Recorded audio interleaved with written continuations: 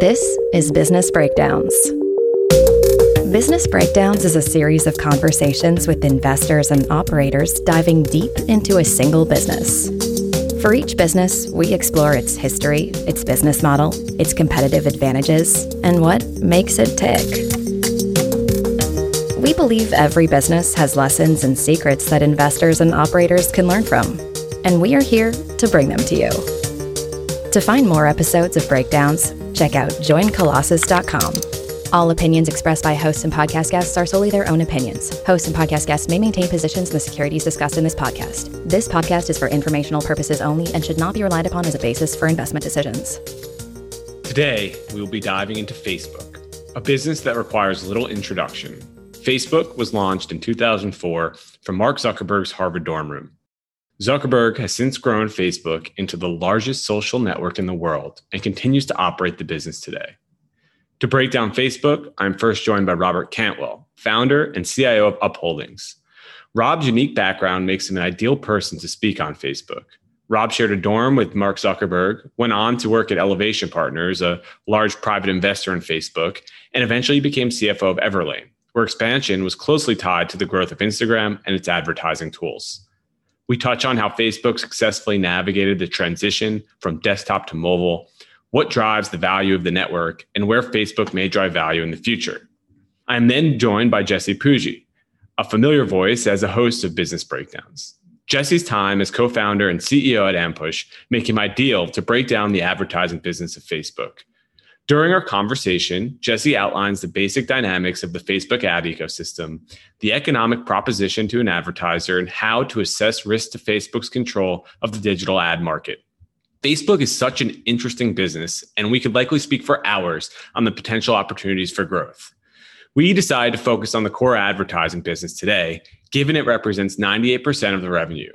In the future, we want to dedicate individual breakdowns to WhatsApp, Oculus, and potentially other Facebook initiatives that are worthy of their own deep dives alone. I hope you enjoy this conversation on Facebook. Rob, thank you so much for joining us today to break down Facebook. I think it's a business that's clearly pervasive in the life of Americans and the global population, but not necessarily one that people really understand. I think a good place to start would be if you could help us just quantify the size and scale and breadth of Facebook's business, and then talk about how people interact with it today. It's funny because it's a product that everybody uses, so everybody has an opinion about it. But that's just people focusing on the media side of the business, on the users, on the 3 billion people around the world, excluding China, that use some combination of their platforms. And when we're looking at this business as investors, we're much more focused on their customers. And so when we think about the scale of Facebook, we think about the 10 million businesses that actively advertise on one of their platforms. That 10 million number, that's about double what it was 5 years ago. The average business spends about $11,000 a year on Facebook acquiring or engaging customers. The average business grows that Facebook allocation by about 5 to 10% a year. And Facebook as a company is able to grow that advertiser pool pretty consistently at about 1 million new advertisers per year. So it's really simple. 10 million advertisers spending $11,000 each, and Facebook will do about $110 billion in revenue this year. And breaking it down just one step further, a little more than 20% of that is happening on Instagram. They have a few $1 billion in other bets, Oculus and marketplaces and other toys. And then if you look at a geography standpoint, a little more than half that is coming from outside the United States. And so if you kind of take a step back and try to box in what type of business Facebook really is it an advertising business? Is it a social network? Is it a media business? It kind of takes on this amorphous creation. What do you think the best way is to kind of describe what the true core business of Facebook is today? The business of Facebook is a media network. It aggregates viewers and attention, and it sells that time to advertisers. So in that respect, it's a very traditional media business model. But the web offers tools that are so much more powerful that the digital online advertising landscape looks quite a bit different than the traditional media landscape of cable television of yesteryears. As we look at the digital advertising landscape, there's really 3 big categories that we track. You've got social networking, streaming media, and search. Social networking, this is really where Facebook plays. So Facebook has more than 80% share. There's a second tier of players. You've got LinkedIn and Twitter. They've got about 10% share, and that's shrinking a little bit. And then you have this third segment that people are currently very excited about, which is Pinterest and Snap. They have about 5% share of social network spend, and their share is growing a little bit. Now, there's this second tier that we call streaming media. Facebook is not often compared against Netflix because Netflix looks and feels more like a traditional cable subscription because that's how they choose to monetize. But Netflix is a paid media company. So Facebook is not paying users to post, to interact with businesses, with people that they know. In the streaming media bucket, we look at companies like Netflix and YouTube and TikTok as competitors to each other because they are all paying for the content that is showing up on their platforms. They're choosing to monetize a little bit differently, whether it's through subscription or through advertising or Hulu that's confused and is trying to do both at the same time. But ultimately, we view streaming media as a paid content platform that's different from social network. And then the third is simply search, which is high intent based behavior, which is primarily Google and Amazon that play in that marketplace. So for today, we're really focused on social network ad spend and Facebook's dominant position within that. And so it's kind of interesting if you think about it, amassing 3 billion people. Bill Gurley talks about aggregating demand and the importance in the context of building a business. There's all this optionality kind of inherent in Facebook's business model, but the business has evolved in a lot of ways. And frankly, it's still somewhat of a nascent business, founded not all that long ago. And I think what's so interesting is your career arc in a lot of ways tracks adjacently to Facebook itself, given your experience as both an investor and an operator. It'd be great to kind of hear about the vantage point you had and how that impacted your view of the business today. When I was in college, Mark Zuckerberg was in the class beneath me. He lived on the floor above me. I participated in Facebook, but I didn't appreciate the magnitude of what was being created on computers on the same Wi-Fi as mine. I was around there in the beginning. It was a cool thing to see because it worked so well at our school. And there's the arrogance of Harvard kids where they're like, well, if we're doing something, eventually everyone else is going to do it. But that actually happened with Facebook. They said, this works well. And they took it to another college. Everybody used it. Then they took it to another college. Then they took it to 20 colleges at once. Then they said, let's break out of colleges. Let's take it to people that aren't in college anymore. I think it kept surprising everybody that it kept being so successful with all these different audiences.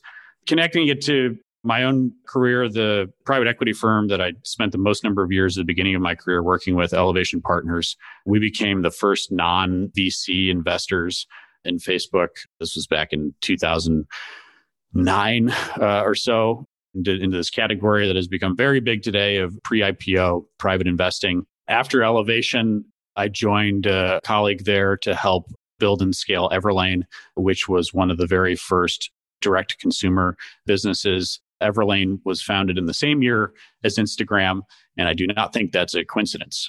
Social and being able to acquire customers to a fashion lifestyle business without a physical storefront likely would not have been possible without very prevalent social networks. When we took the brand from about 15 million in revenue up to about $100 million, I'd say not quite half, but a little less than that came through performance advertising channels. And of all the money that was spent across all the different places on the internet where you could acquire customers, about a quarter of that went to Facebook. And even just to give a sense of where the company stands today, when I left in early 2018, at that moment, we weren't even yet paying for anything on Instagram. Instagram was still effectively a free channel to us at that time. Now, obviously, since then, Instagram has grown quite quickly in its monetization. Over that whole period, I mean, we paid about $60 to $70 per new customer. These customers were just as good as former customers that we had. Facebook had really powerful technology of saying, give me your existing customer list. We'll obfuscate the information so we don't know exactly who they are. But then we have these things called lookalike audiences where we're able to show you all these other people that for whatever reason haven't come across your brand. But gosh, they have a lot in common with other people that have enjoyed your products. So it was a really natural way to expand the brand from purely organic growth into paid and performance as well. So clearly there was a paradigm shift in the way that advertisers were able to target their customers. Historically, the television and newspapers were the primary means of advertising, and that's since evolved from a non-linear channel to a digital one, Facebook being one of the biggest enablers of that. What exactly were the benefits of that, and how did it work? The funny thing is, thinking back to a pre-social network era, I'd argue that targeted advertising never existed until the web came along. We were able to select groups based on preferences. Of course, back in the day, the best an advertiser could do would say, hey, television show or hey, broadcast channel, tell me about the audience that you target. Tell me about the time of day that you can get them. And I'm going to place an ad there. This resulted in a 6-year-old seeing the same beer ad that the 45-year-old that was watching the Super Bowl saw. What's the point of the 6-year-old seeing that? Fast forward to post-social network era, obviously, Facebook does a much better job of weaving ads into its newsfeed experience. And I think this is one of the complaints about Facebook is that the ads are so good that the difference between the organic versus paid content begins to bleed together quite a bit. But going back to the industry segmentations that I mentioned earlier about streamed media or paid media, the reason why YouTube does such a crappier job of targeting ads to you is because it is still running that old school paid media model where all it knows is what you've watched, but it doesn't know when you're interacting with folks, how you're interacting with folks, other things that you like. It's not connecting other behavior that you have across the web. A social network, by definition, is designed to be a targeted advertising platform, as opposed to a paid media channel, which by definition is designed to attract people that are interested in that specific paid media. That's as much targeting as you're going to be able to do against that audience.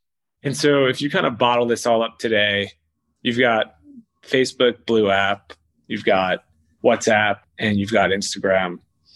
But people will point back to MySpace and suggest that having a social network alone is not enough. But clearly, Facebook has built something unique given the duration and the durability of its growth. What is the true competitive advantage that Facebook has today that makes that moat impenetrable? They've done a few things. We keep talking about targeted advertising ultimately being the thing that makes their business so successful.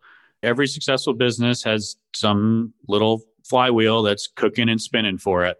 In Facebook's case, they knew how important it was to quickly become the leading social network platform, because the bigger you are, the more data you have.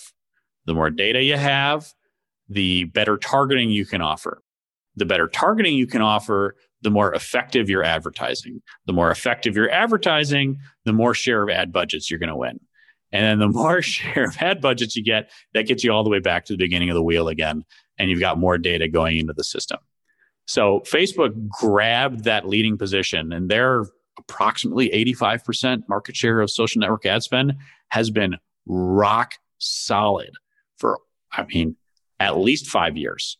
What were some of the things they did to become and maintain their leadership position? And I think that's changed a lot over the years. Right now, going forward, obviously, their regulatory positioning is going to be one of the things that helps solidify their position. But looking backwards, one of the first things was the frictionlessness of their self-serve ad model.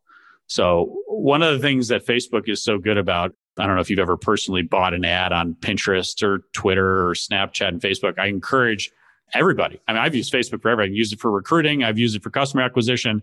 Their ad platform works for anything. They've invested more in their self-serve ad platform than any of their competitors. Facebook is the third largest CapEx spender in the S&P 500, behind only Apple and Google. They'll spend about $21 billion in CapEx this year. Their nearest social competitor, Twitter, is going to spend about $1 billion. Setting aside any accumulated advantage that they've built over the years, this year alone, they have a 20x infrastructure advantage over their nearest competitor. And it appears, at least again, relative to that second tier of Twitter and LinkedIn, it appears that Facebook's lead is only still growing a bit over that second tier. And we'll see what happens over the third tier. Back to your original question, that being the biggest in a social network business where the business is targeted advertising isn't of itself their competitive advantage that they appear to be quite successful at sustaining. And I guess, how do people think about the decentralization of the internet versus these walled gardens that Google and Facebook and Apple in many ways are building. And how do you guys kind of think about that in the context of Facebook? We think a lot about decentralization, and our experience with decentralization is not so much a technological improvement as a cyclical reality. And we've seen different business models perform differently when decentralization hits their industry. So to use an example, someone that runs a store on Etsy that makes handmade candles or something, that individual in theory now has a set of very low cost tools. They have a Shopify platform. They can accept payments. They can accept money live with a Square Reader. They can drive traffic by going and acquiring ads on Facebook or building an organic audience. However, that candle maker will find that they're not able to generate the size of business and the margins than if they primarily ran that same product through an Etsy store. Because Etsy has aggregated the demand, they have built the search experience. I use this as an example of where, in spite of the tools being stronger than ever, I do not see decentralization having a really significant impact. Now, let's use another side of this, which is the entire financial landscape, which was traditionally regional banks with physical locations that relied on physical currency. Talk about an industry that's going to get walloped by decentralization. Where does Facebook sit in all this? Because in the future, we're all going to have neobanks, there's cryptocurrencies, we're going to be exchanging tokens when we're exchanging assets amongst each other. Eventually, real estate's going to get connected to some sort of non-fungible token. So the entire finance world is undergoing a pretty big shakeup. Where does Facebook sit in with all this? This is where Facebook's positioned. They have these 10 million advertisers we've talked about. They have a very diverse set of advertisers. So Facebook's looking at this as, well, we're still the place that people are going to have to come for customers. Unless someone can explain to me how the source of customer acquisition is going to get decentralized out of the place that has centralized the most amount of attention to new customers.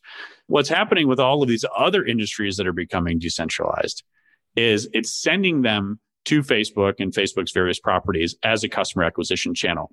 I think the last 12 months or so painted a very clear story for how flexible Facebook's platform is, and much more so than Google's.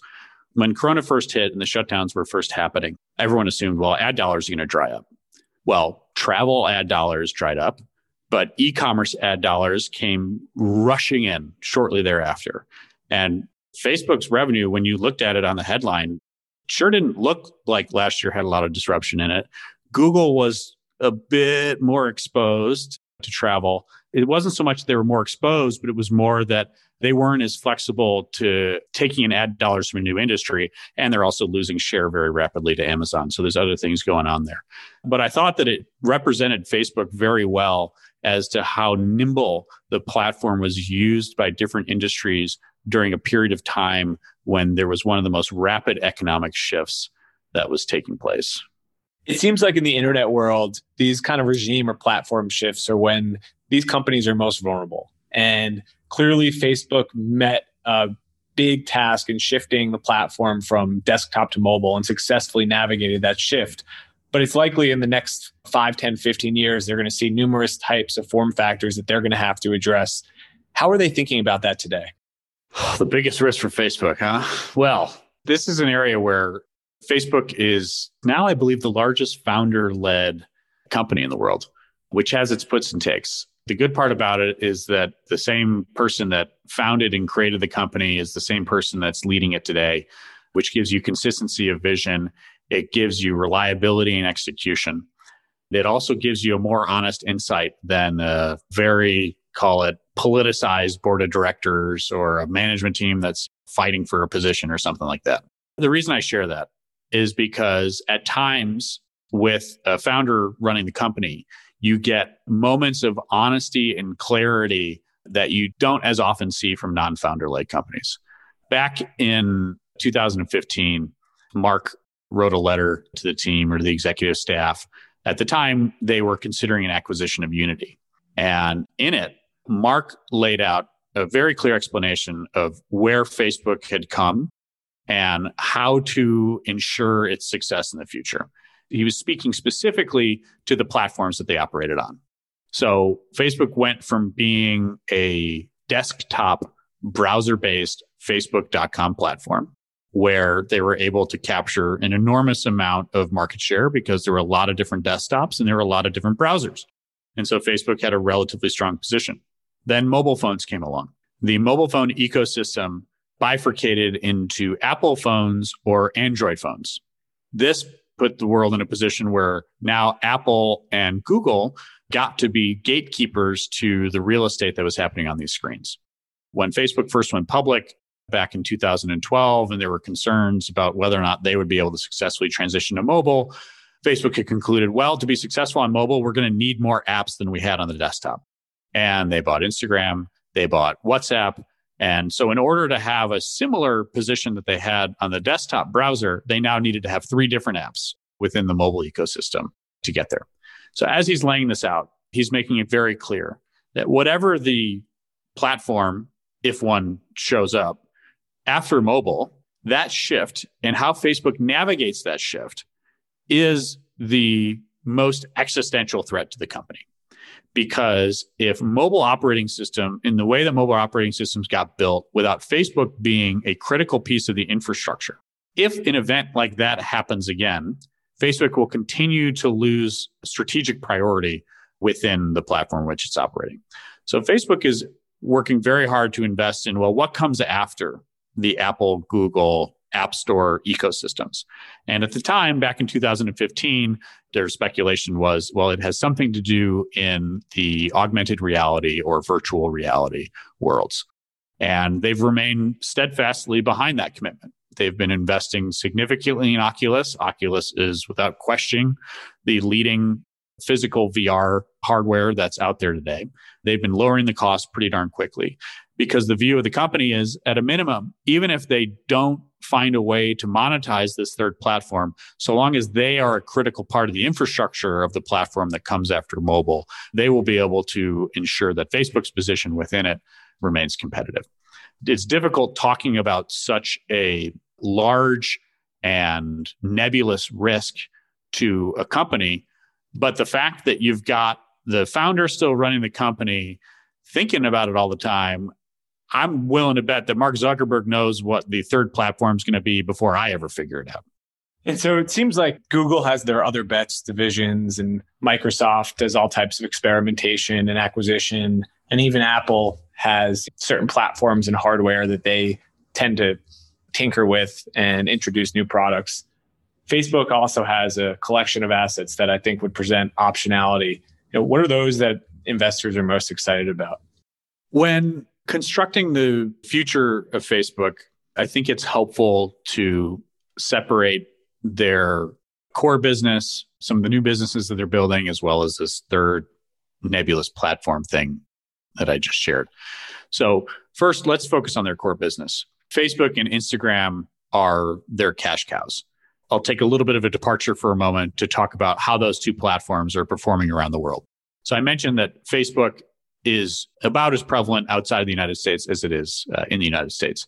And if you look at the company's revenue, they're actually growing about the same internationally as they are in the US. The makeup of that growth is a bit different, though, because it has been well documented that Facebook in the United States, the traditional Facebook blueapp.com, is a slowing asset. However, Instagram is growing so quickly that when you cobble those two together, growth in the United States still looks great. If you go outside of the United States, it's a little bit of a similar story, but to a less extreme degree, where Facebook Blue is still growing, but Instagram's on fire everywhere. But Facebook is still finding lots of opportunities and pockets for growth throughout. So those two businesses still have very long runways. So some of the new things that Facebook is doing is both strengthening and monetizing those platforms further. So Facebook Marketplace, Shops, Instagram Commerce, those are ways to further monetize the strength of their existing network. I'm also going to bring the streaming media component back here because TikTok is getting a heck of a lot of attention right now, which is in the streaming media category. Now that Facebook is competing here with the scrolling short videos, Facebook is putting a toe in the water of paying creators for content. I think that is the angle that could change the look and feel and experience of the Instagram and Facebook platforms the most if Facebook were to become more successful in the paid creator media segment. It's an experiment today. TikTok is just so damn successful, you can't ignore it. So I think that is the area where we might be surprised by the amount of change we see over the next few years. So that's their core business.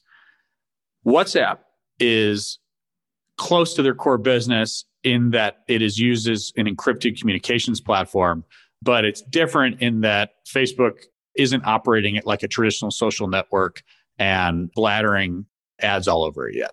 Clearly, Facebook has had a couple of stops and starts with how they're going to monetize the WhatsApp ecosystem. They have previewed that they have 50 million business users on it. So I think they're teasing that it may become more of an enterprise-like product as opposed to a traditional social network-like product. And that would mean building features like payments, customer service, the mini apps within the app. So they're viewing it more as a potential super app of services and tools as opposed to a social network. But again, that could change. It's not something that's making a lot of money right now. My potential speculation for WhatsApp, coming back to the beginning of the conversation for a second, we talked about the 10 million advertisers on Facebook, and they add about 1 million advertisers every year. Facebook could run WhatsApp as a customer acquisition funnel to their core business and say, you know what? It's really tricky to monetize this WhatsApp ecosystem without pissing off users. So you know what? We're going to run this thing at cost, but we're going to use it as a very high quality funnel into our other core business. When you're ready to scale your business, we've got an ad platform for you. That's my personal maybe on WhatsApp. And then the third piece, which is coming back to what the potential future platforms of Facebook might be, whether it's Oculus, plays in VR and AR. You're hearing Boz talk a lot about getting into workplace collaboration because their view is if they nail VR and AR communication, why shouldn't they nail it as much in enterprise communications as they do in individual and private conversations?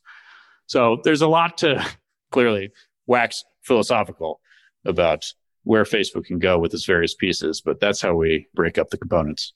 The thing that always I found interesting about Facebook is it's kind of the one place on the internet where everyone has their real world alias in parallel to their digital world alias, as opposed to all these other social platforms where there's anonymous, pseudo-anonymous message boards. And as a function of that, they have all types of information on you and who you are explicitly. And there's that old adage, if you're not paying for it, you're not the customer, you're the product, which if there's any criticism of Facebook, that's the key point, that they're over monetizing their users and they're not providing value-added service.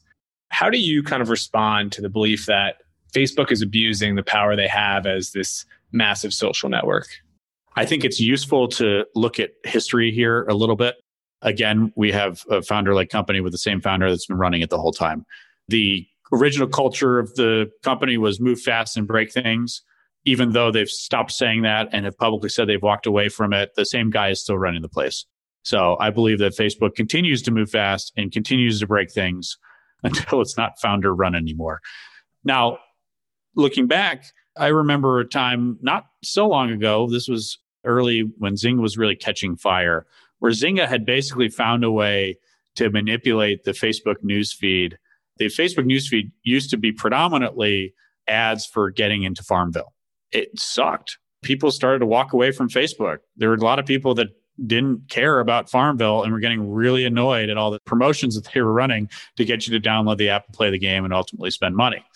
This was not a government regulated issue, but Facebook acknowledged it. They were making a lot of money from these gaming sites advertising on their platform, and they shut it down. And they said, you're not allowed to run these types of promotions for these types of games anymore. And it's going to suck for our revenue for a bit, but that's okay. We're doing the right things for our platform long term.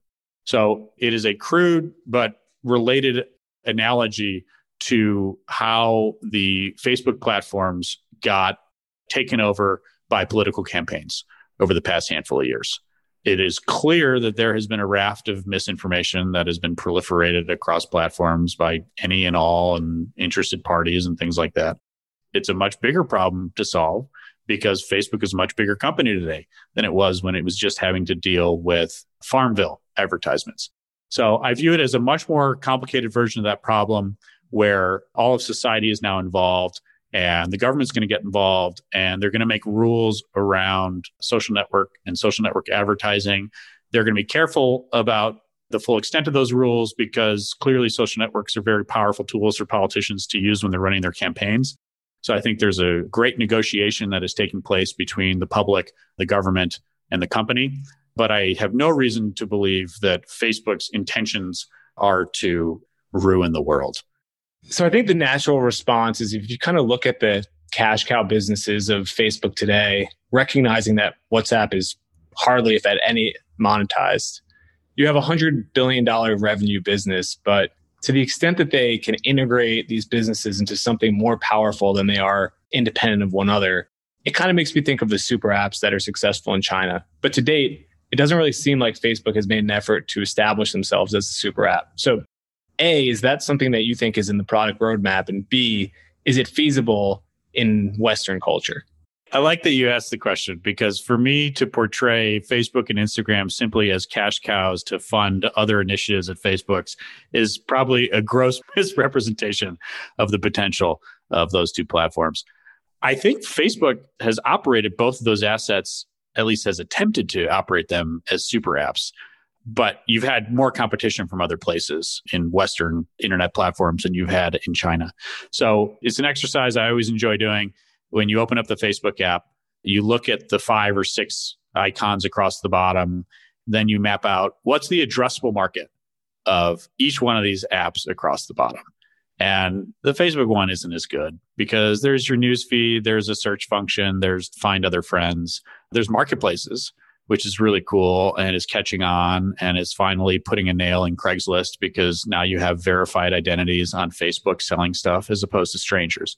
But Instagram is really where stuff is cooking because there's newsfeed, they've got a search bar, they've got the TikTok competitor, they've got shopping. And what's fascinating about shopping is that even more so than marketplace, where your supply is constrained by what things people are willing to resell, commerce on Instagram is all of the brands that many of whom have built themselves on Instagram. And now the transaction experience can happen inside the app itself. When you think about whether or not Instagram and Facebook are super apps, I think they are already super apps. It's just a question of how far can they go and what might those icons be replaced with in the future to make those apps even more powerful. I think the most obvious omission is payments. Cash App, Venmo, why are these social peer-to-peer payments things happening on other platforms outside of Facebook and Instagram? And I think there were some hiccups with the Libra program. There are hiccups with Facebook getting involved in cryptocurrency and people being confused as to whether or not they ought to have a place there. But I think it's only a matter of time until there's a place within my Instagram app where I can send cash, send crypto, send Facebook shares, and exchange that with other users on the platform. So kind of in summation, Facebook has built out an ecosystem and a network that's incredibly complex, highly entrenched, and enables a number of independent businesses and entities to not just connect with their customers, but to create value for the entire platform. If you were kind of put it all together and explain what Facebook is today and where it's going, how would you do that? Well, I'd come back to where we started. You got 3 billion people all over the world, except for China, using some collection of their services. Within the next handful of years, that number is going to be 4 billion. So no matter what you read in what piece of media, there are only more people using more services from Facebook over time than there are people defecting from them. On the business side of it, as I mentioned, there's 10 million advertisers today. We talked about the 50 million business users on WhatsApp. Facebook counts about 200 million business users that are using some combination of their free tools. There are 200 million businesses out there with something greater than 0 and something less than 10 million of revenue that are fighting to develop a product or a service that organically matters to some target customer group. And some number of those businesses are going to break out and they're going to be in a position where they're going to be excited and ready to scale. And I am not, as a business builder, I am not seeing other places to allocate that capital to acquire customers as effectively. I think it's really that simple. I loved Rob's framing of Facebook's position today, as it simultaneously highlighted the scale and the runway that still exists for the core business. To dive deeper into Facebook's ad business, I'm joined by Jesse Pujji, whose time in performance marketing as the founder of Ampush makes him ideal to pull back the curtain. Great, Jesse, thanks for joining us today to break down Facebook, the business model. You have tons of experience in this space, and I'm so excited to talk about Facebook's advertising business today with you. And so when you think of digital advertising as a concept, there are obviously a lot of places that an advertiser could spend their money. The perception is that Facebook is one of the most effective places for advertisers to do so. Why is it that Facebook has been able to build such an effective advertising engine? We think of the holy triangle of digital marketing as there's basically three vectors. There's scale, there's cost, and there's quality or lifetime value of a customer. In a true way, there's really only two platforms that can deliver all three of the triangle, and they're Google and Facebook. And in aggregate, other publishers can do it, and there's other strategies you can leverage that could potentially deliver those three things. And let's just go back to the history of the internet for one quick second, Zach. So history of the internet, people start making web pages. Let's just make it up. 100 web pages pop up overnight. You're Coca-Cola and you want to start running ads across these things. Well, you're not going to call 100 websites, or if they're calling you, you're like, I don't want to deal with this. And so the V0.1 of internet advertising were these things called ad networks, which were essentially middlemen who said, hey, Coca-Cola, give me $1 million. I'll go find the 100 websites you should be running your ads on, and I'll run display ad impressions. And in the early days, the pricing model was singular. It was per impression. It was what I'm buying, I'm selling. Then somebody came along, some awesome entrepreneur, and said, I don't think impressions are that valuable. I think we should charge for clicks.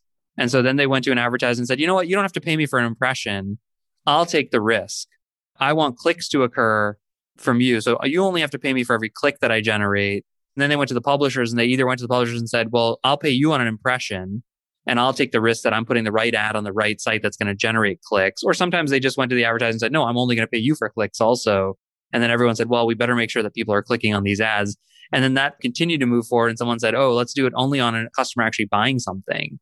And that's like what a CPA, that's like what affiliate is. Or someone said, okay, I'll pay you for every customer that gets done. But oftentimes in the internet, including on Facebook, people pay on an impression, but they value on an acquisition. An acquisition meaning a customer signing up for a product or service.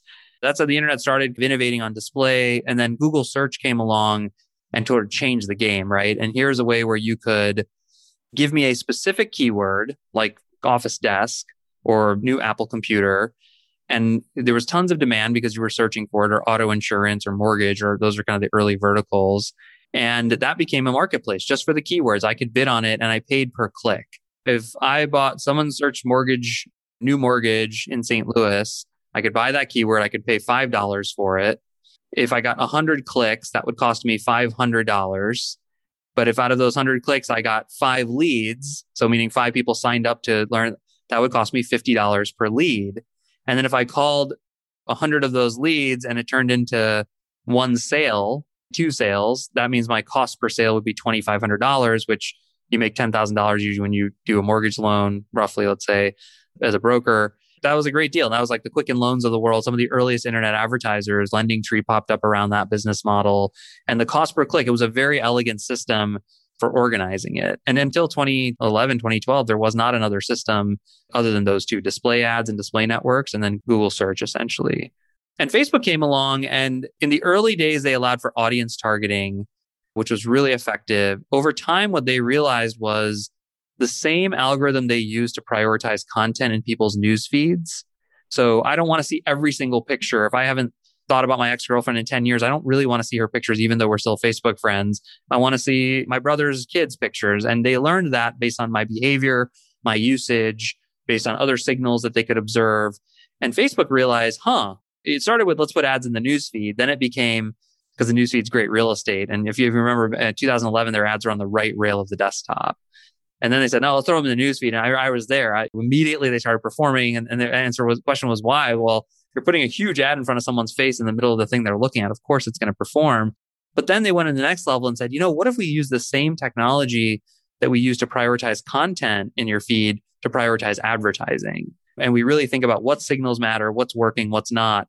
And so, you now had a new form of scale, which was they had a lot of audience, they had a lot of scale just because a lot of people using it. So that's the first part of the triangle. The cost was at that kind of scale, if I can find the right person and put the right message in front of them at the right time, they're going to click and engage, which then lowers the overall cost for them. And then Facebook is generally thought of as a high quality, just like Google, it's a very high quality set of audience. So you get high revenue producing customers. So that's kind of like the internet history, advertising history 101 combined with Facebook as why it works. It's big.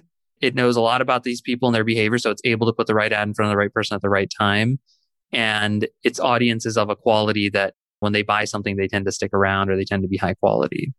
So Jesse, most people understand the customer experience as avid users of Facebook and its suite of products. But from the advertiser's perspective, it's tougher for an outsider looking in to appreciate. Can you kind of just walk us through how an advertiser uses Facebook's advertising product? It's important to remember, and I think this is what I'll come back to this later, is that most people start with the sense of a budget of how many dollars they want to spend. They don't start by thinking of CPMs, how much dollars can I spend and how many customers do I need for that to make sense for my business? If I'm selling online mattresses, it's a little mini case study. I sell them for $1,000. I make $600 off them. Maybe I'm willing to spend $300 on a customer for those mattresses to generate a profit for myself. In that case, I go, okay, well, I'm a new company. I'll spend $10,000 this month. I need to get 30 mattresses sold. That's the math that I'm doing as an advertiser on my side. I go to the platform. I will set up targeting. Easy framework is the who, what, when, where, how. So who is people who've indicated sleep as an interest or insomnia as a thing that's sort of popped up in their profile? Or is it just a lookalike of certain audiences I know? Or am I just going to target it broad to start with? I kind of pick one of those categories. And then I come up with a few ads and I go, one shows a person looking really tired and saying, man, I wish I had a new mattress. The other one says discount today available. I try different creatives. And then I send those to different landing pages that try to sell the product. And so that's almost like what an advertiser, and I say, here's my budget, Facebook. Here's my target goal I'm trying to accomplish. And in the old days, it used to be, they didn't care about your goal. They didn't understand it. Now they actually take your goal and they try to fill the ad in your inventory that your budget you're willing to spend for that certain price. And you go into, there's an interface that a lot of people haven't seen that looks like a spreadsheet essentially, that you go in and upload all these ads and these combinations and you hit a button that says go, and they start showing those ads to their user base. And then you start to see how many impressions, how many people saw my ad, how many people clicked on my ad, how many people purchased my product. As an advertiser, you go, well, I spent $1,000. Did I sell at least 3 or 4 mattresses? If not, let me pause, let me stop spending money and let me try some different ad combination. Let me try to find out. And you're searching for that combination. They're also trying to put you in front of the right people to sell your product. And there's sort of this interaction going on that grows it. When it works, I'm selling a mattress for $250 a pop. I want to spend as much money as I can because that's going to drive my business forward. And so if they found that winning combination of right ad in front of the right person at the right time, I'm actually going to put more just nominal dollars onto the platform.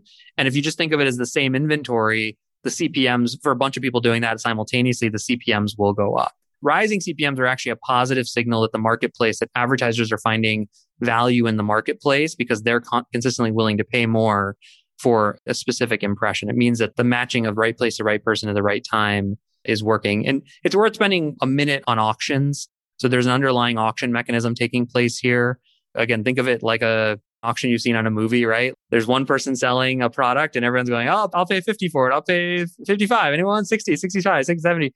Google's a more straightforward auction. If there's a keyword, they're willing to auction off the spot for it. It's called a second price auction, which means if I'm willing to pay $1 and you're willing to pay 50 cents, I will pay 51 cents and I'll be above you. So I don't actually pay my bid. I pay 1 penny above the next highest bid. That's called a second price auction. Facebook has a different auction, which I won't go into all the dynamics, called a VCG auction. And I can't remember the 3 people's names who that stands for, but it's a different auction where everyone displays their willingness to pay and the auctioneer decides what the optimal outcome is for everybody in that situation. It's known as a VCG auction. It takes everyone's willingness to pay, what their dollars are, how much they're willing to spend, and it sort of allocates it out in an optimized fashion. And that's sort of the core of Facebook, I think, switched to that in 2013. They started as a second price auction like Google. So the auction mechanic is also very important for allocating the right inventory to the right advertiser at the right time. And these things all work together to generate the results that all these amazing amount of revenue that comes from Facebook's advertising. So taking a step back, I think about Facebook's advertising product as a a highly liquid, highly efficient marketplace at this point. And so if you were to take a step further and think about that in the context of how the internet advertising market continues to get more and more efficient, there's still variation in the cost per impression at any given time. It seems like some months they'll be highly profitable, or the revenue per impression will be super high for Facebook, and other months. What is the dynamic that's impacting bidding on certain keywords or customers? How does that work? Well, let's zoom out kind of at a high level. Facebook has a supply of inventory. Pre-Facebook stories and Instagram stories, that supply was relatively fixed. It was huge. No larger supply on the internet, but it was growing at, 5-10%. It wasn't growing that fast. Stories obviously changed that, because anytime they can introduce a new form of inventory, that's a massive opportunity for them and for the internet at large, frankly. But let's just live in a world, just for the sake of argument, that impression volume is fixed. Advertiser demand at a certain price for their product is unlimited. It's insatiable, right? So if I'm a contact lens subscription, I'm making up numbers, $50. If I'm a meal kit, I'll pay $150. If I'm a mattress company, I'll pay $300. I'll take as much inventory for that price as you can give me.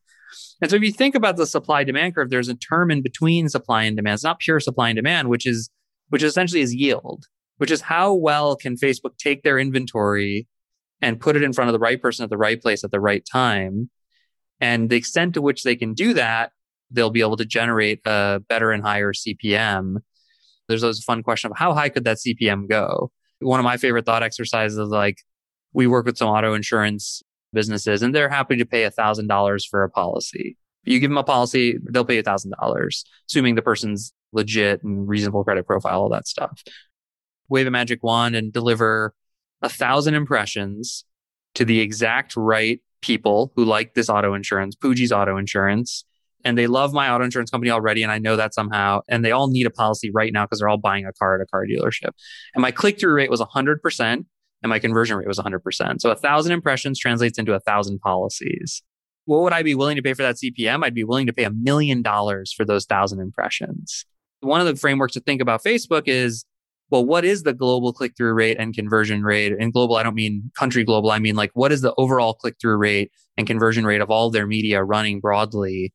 And for an individual campaign, you can see a very sensitive thing to CPM. And so to answer your question, I think they're constantly calibrating that algorithm. And there's a lot of ways to drive that yield. Creative, hey, if a video tends to engage me more than a static image, well, that's going to drive up their CPM, because all their CPM is a reflection of how well they're matching the supply and demand on their platform. And so creative, that new targeting tools that match people better will do that. Sometimes we just wake up in the morning and we see that it just performs better, and that continues because maybe somebody put a code shift in the algorithm and all of a sudden it's getting better at matching the right person to the right product at the right time.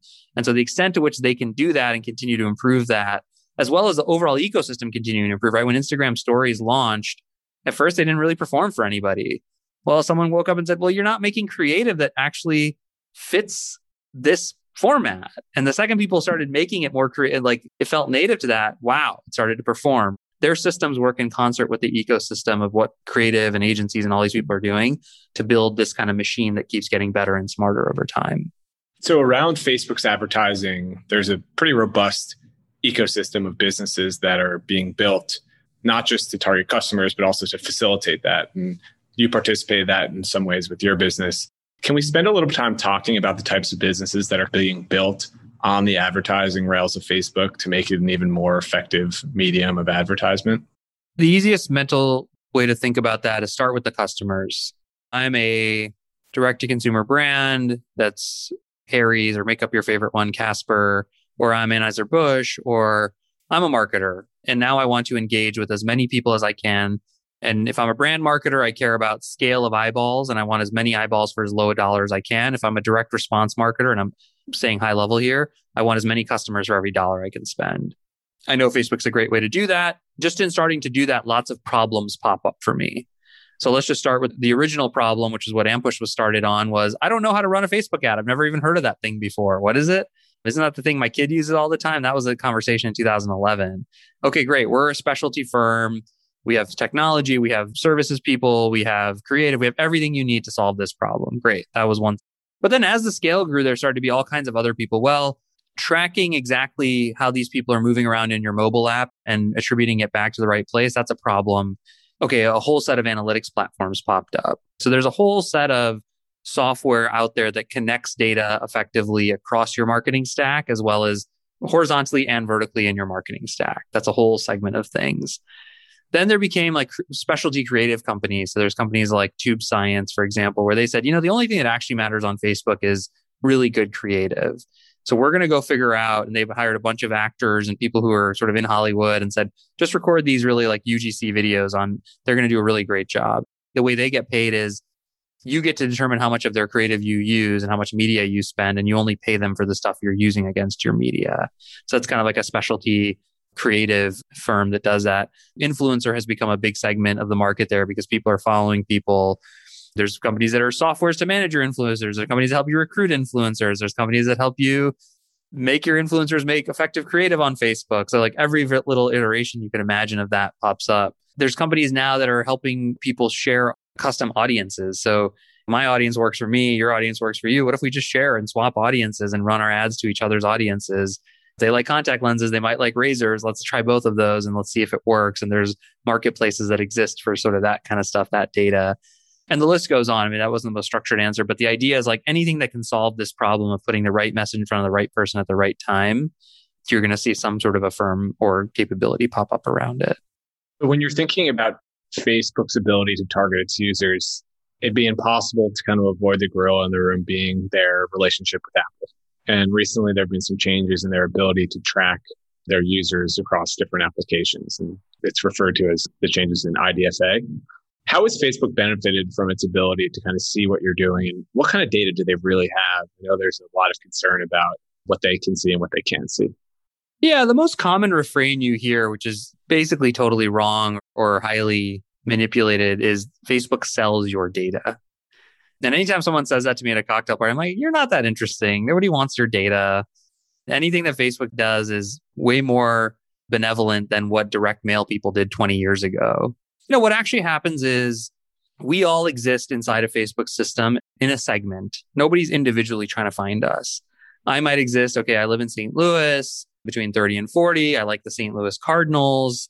All these explicit signals I've given Facebook about myself, which obviously they know when they're out there. Then there's a bunch of things I don't tell them explicitly, but they can see like, well, I'm a father. I either have marked that somewhere or the kind of ways I engage, they could probably guess that. And that's all the stuff I do on their site. They can see when I slow down and I spend more time on a certain creative they're showing me in an ad or a certain segment of a thing or what I write. They're able to look at all that. Again, not in a Jesse Pujji is doing this, but in, hey, this are all the people in our system who have slowed down on a meal kit ad, or these are all the people who have written the word, my kid is great. They're not, again, individually identifying me, but in aggregate, they're saying this is a segment of people who do that. And then there was the Facebook pixel and tracking sort of on the third-party internet.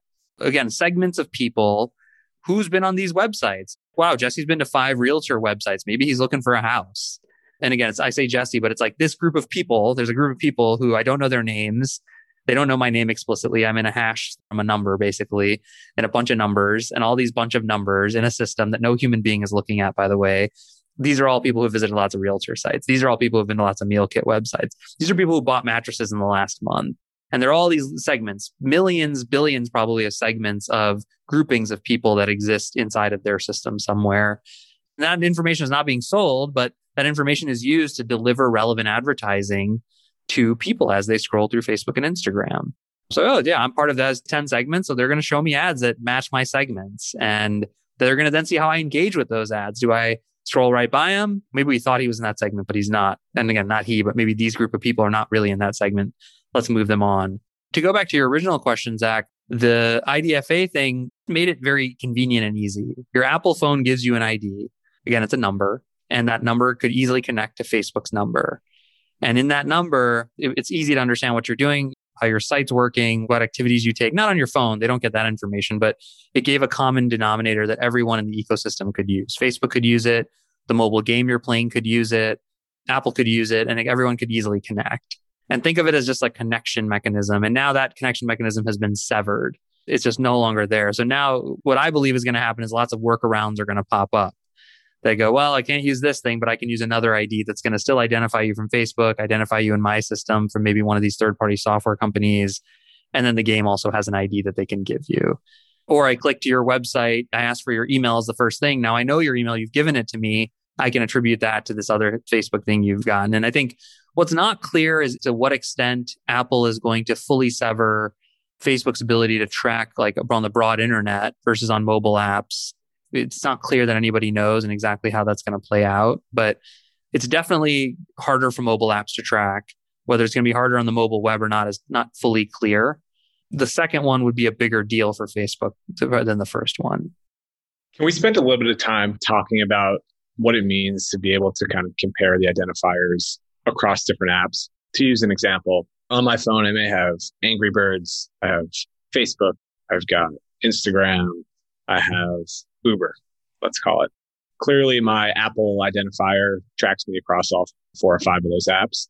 Historically, what could Facebook learn from those interactions versus what could they potentially not learn until they figure out that workaround? Let's just stick with apps for a second, like you said, not talk about websites because websites are a different can of worms.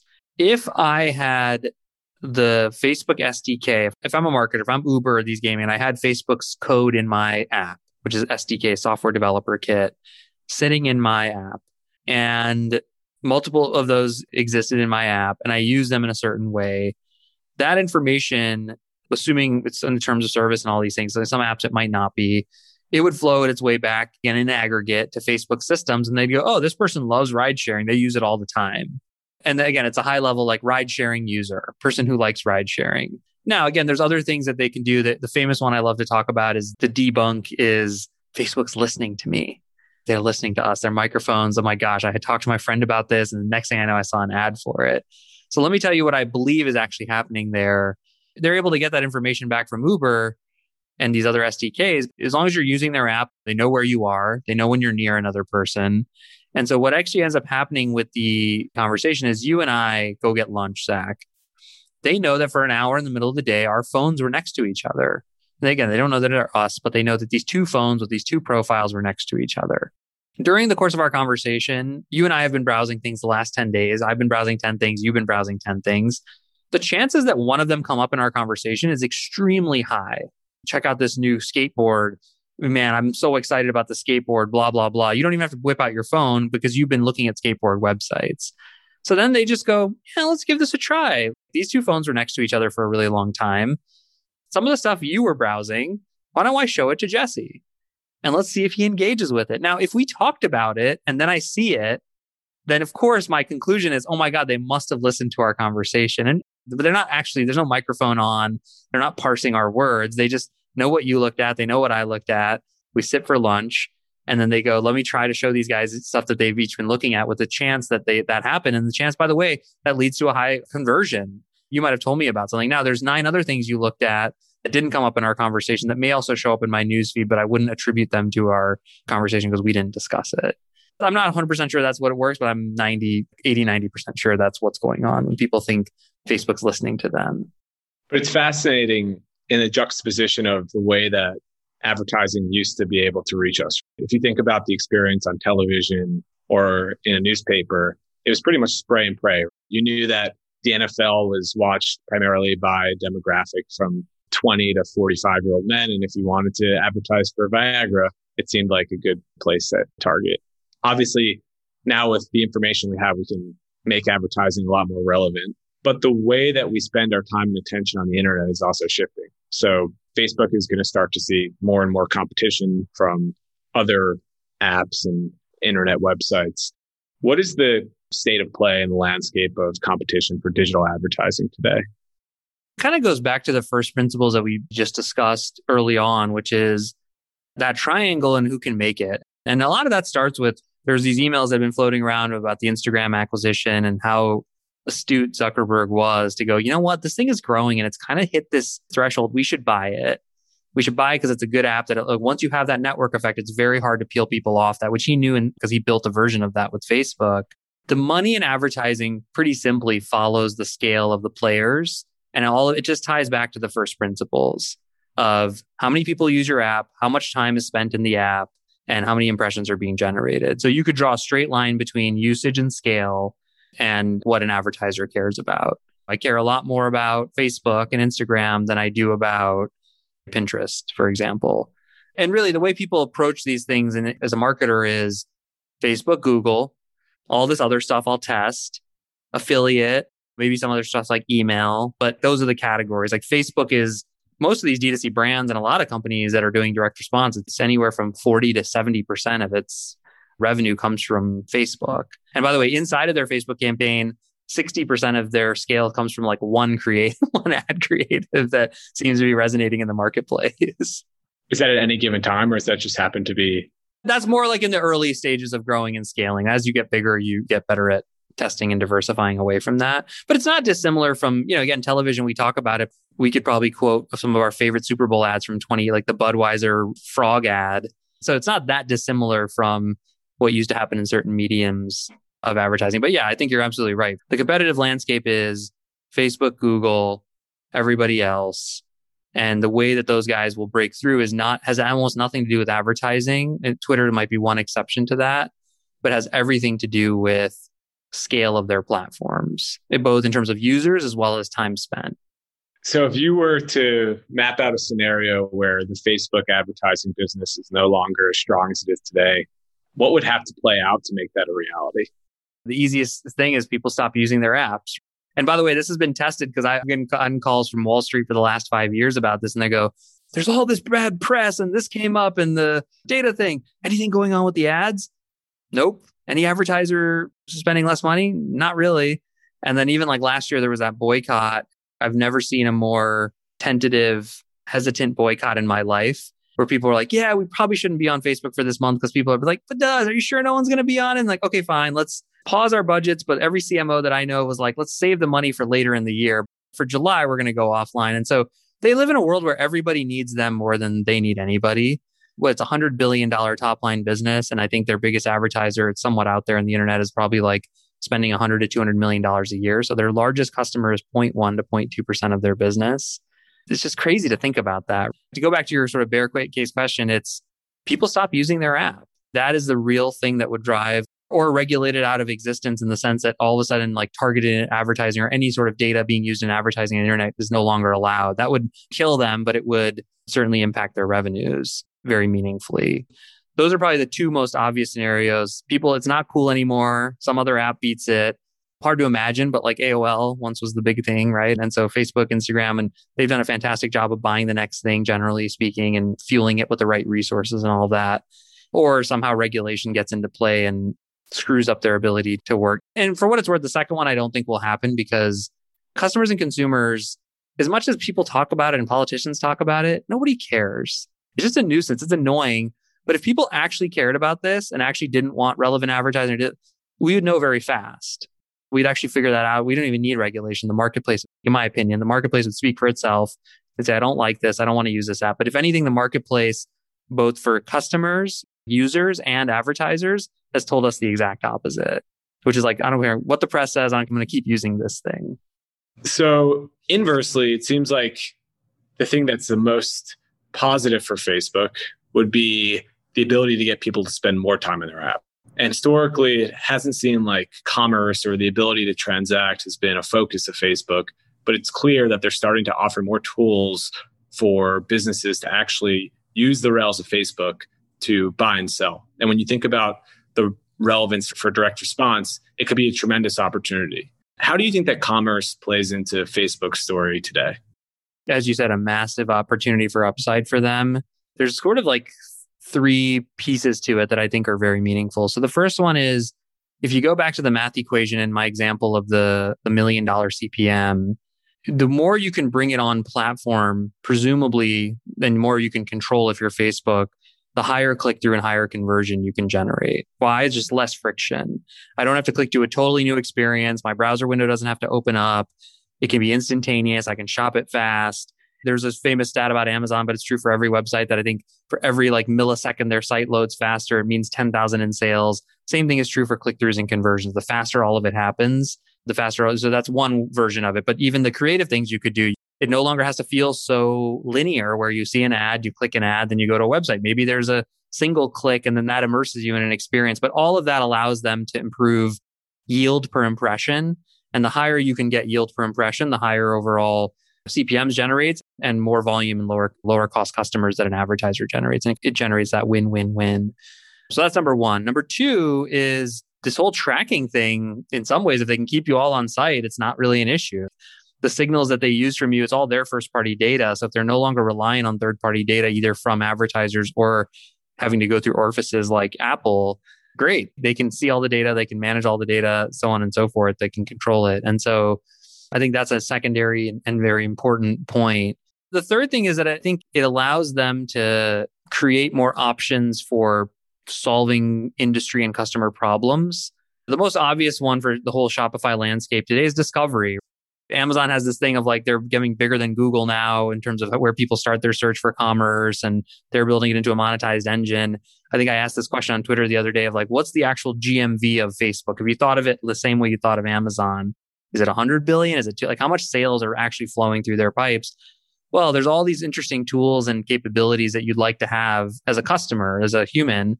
What are the top 5 Shopify sellers of silverware? And it allows Facebook to innovate and build another meta layer on top of what they already have that will serve, I think, all marketplace participants better. So to me, if you're them strategically, it's a high priority. And by the way, that's one vertical we should keep in mind. There are others. I mean, Facebook Marketplace is now quietly the best place to sell something, like it's beating Craigslist. There's auto, there's travel. And those things, you have to think of those. If you're a bull on Facebook, you have to think of those things as very, very basic experiments that are taking place. We've sold our couch on it, sold a secondary lease to a car. Like I had a car that has a lease.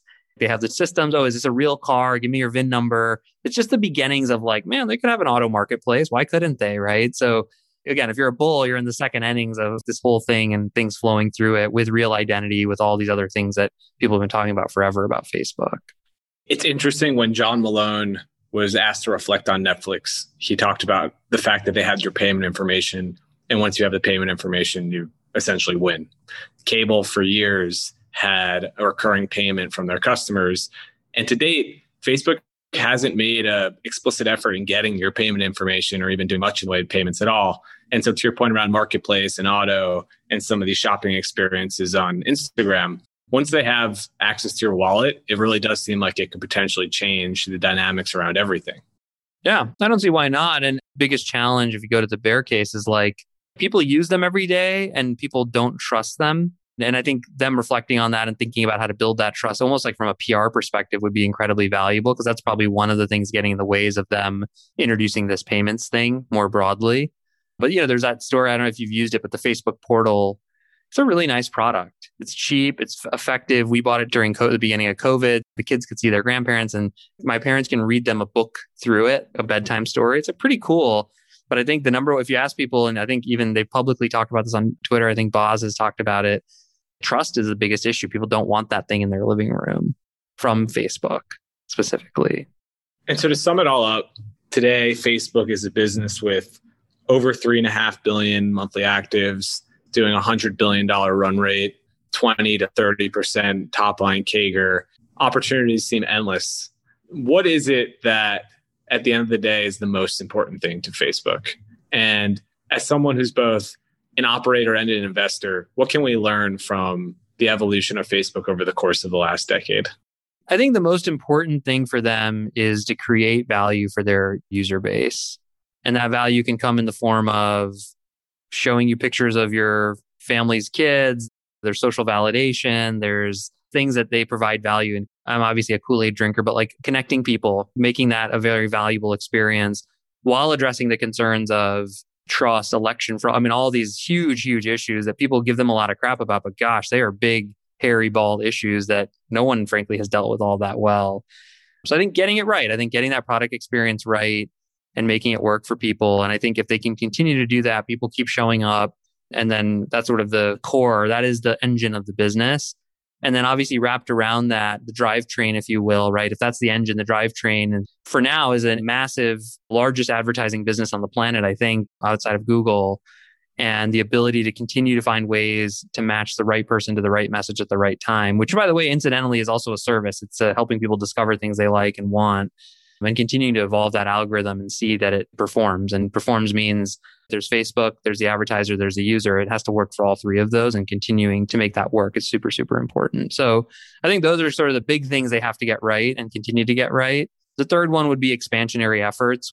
We talked about an auto marketplace, or we talked about some of these spin-offs of products like Portal or VR. They're obviously making some bigger, longer term bets. That's not a world I know all that much about, but those things are important. Lessons for entrepreneurs and kind of executives. I actually think, having been so close to that organization for as long as I have, a lot of the lessons in their business come to culture. I think Zuckerberg's a tremendous leader, very decisive, very capable. And I think he cares a lot genuinely about the vision and where this thing goes. And I think their ability to communicate, align people quickly and meaningfully. I've seen multiple times where I think they reorg like a lot of these companies every 9 months or something, but every time they do something different, we want to shift to newsfeed. Okay, everybody talks about newsfeed all the time. We think this is important. We're going to move the mobile first. I've seen them like a military in a sense, even though it's a pretty casual cultural place. When they decide they're going to go do something, I've yet to see an organization that moves so fluidly and so fast and so aligned towards their next objective. So I think a lot of the learnings I take away from them is my dream would be to build a culture as aligned and inspired as their culture, because it really is very much that. I think that's at the heart of, and I think there's some interaction with what they built and how they played with it. But there were lots of companies at one point that had large growing user bases, and they were one of the few who've ended up where they've ended up. For investors, it is a classic one. I bought a lot of Facebook at a really low price because I could see it working before most people. Then I sold it probably like sometimes the biggest things and their best bets are still the best bets. This thing is still essentially in the second or third inning. People just underestimate upside in some of these situations, especially someone who really has. The sports analogy would be like, would you just stop betting on Jordan after his 5th season because he's won a lot? Like, no, he's going to go play a bunch of more games and go win a lot more games. Why would you just start betting against him or pick someone else to bet on? Like, I think that a lesson for investors for this one, and almost every investor has a story of, man, I at some point I sold too early in the Facebook situation, myself included, and I bought back and still done well with it. I think that's the big lesson is like, man, we are in the second inning still, a dominant player with all the kinds of unique unfair advantages. There's still a lot of upside here. Well, Jesse, thank you so much for joining us and helping the audience to better understand Facebook's advertising business. I think given where you sit and your experience in the ecosystem, you have a really great way of simplifying something that's a highly complex and dynamic environment. Thanks to you for taking the time. My pleasure. I hope you enjoyed the breakdown of Facebook. It's one of the cleanest examples of network effects that exists, and I'm excited to see how the company evolves into the future. To find more episodes of breakdowns ranging from Costco to Visa to Moderna, or to sign up for our weekly summary, check out joincolossus.com. That's JoinColossus.com.